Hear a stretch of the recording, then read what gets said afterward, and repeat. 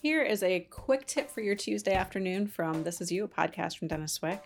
In a recent discussion with Kate Amrine, she let loose this amazing tip for keeping track of your gigs from year to year, something I'd never heard of doing. And I think it is possibly the only way as a freelance artist you can figure out a way to project what money you made this year and what money you're going to make the following year and how to streamline your efforts in growing your business. So check this out from Kate.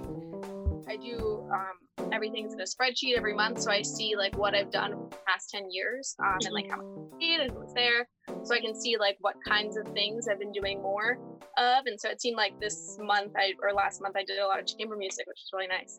So it's fun. That's really interesting. And you use that for like forecasting or like? Yeah, both. Like it's cool to look back and say like, oh, like I do a lot of this kind of music in the fall, so I better contact those people to make sure that happens again this fall, but also just to see like what relationships I've been building over time of like who's been calling me a lot, or like I can look back and see like, oh yeah, I remember that gig, it was awful. And like, like random things like yeah.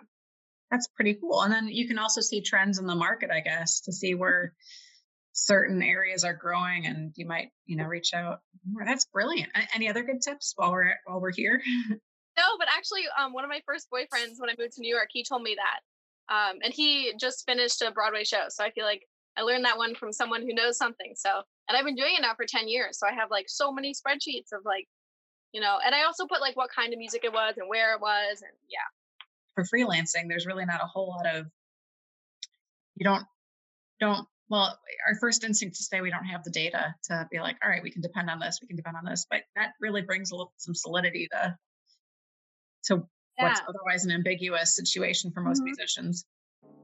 Yeah, and like if I'm planning a vacation too, like I'm like, yeah, I can see what I've really done in the summer. Like, oh, summer is so free, but it's like, is it free? Like I looked back at last June and for whatever reason, like I had things happening. So I'm like, okay, that's not a good month to plan the vacation in. So stuff like that.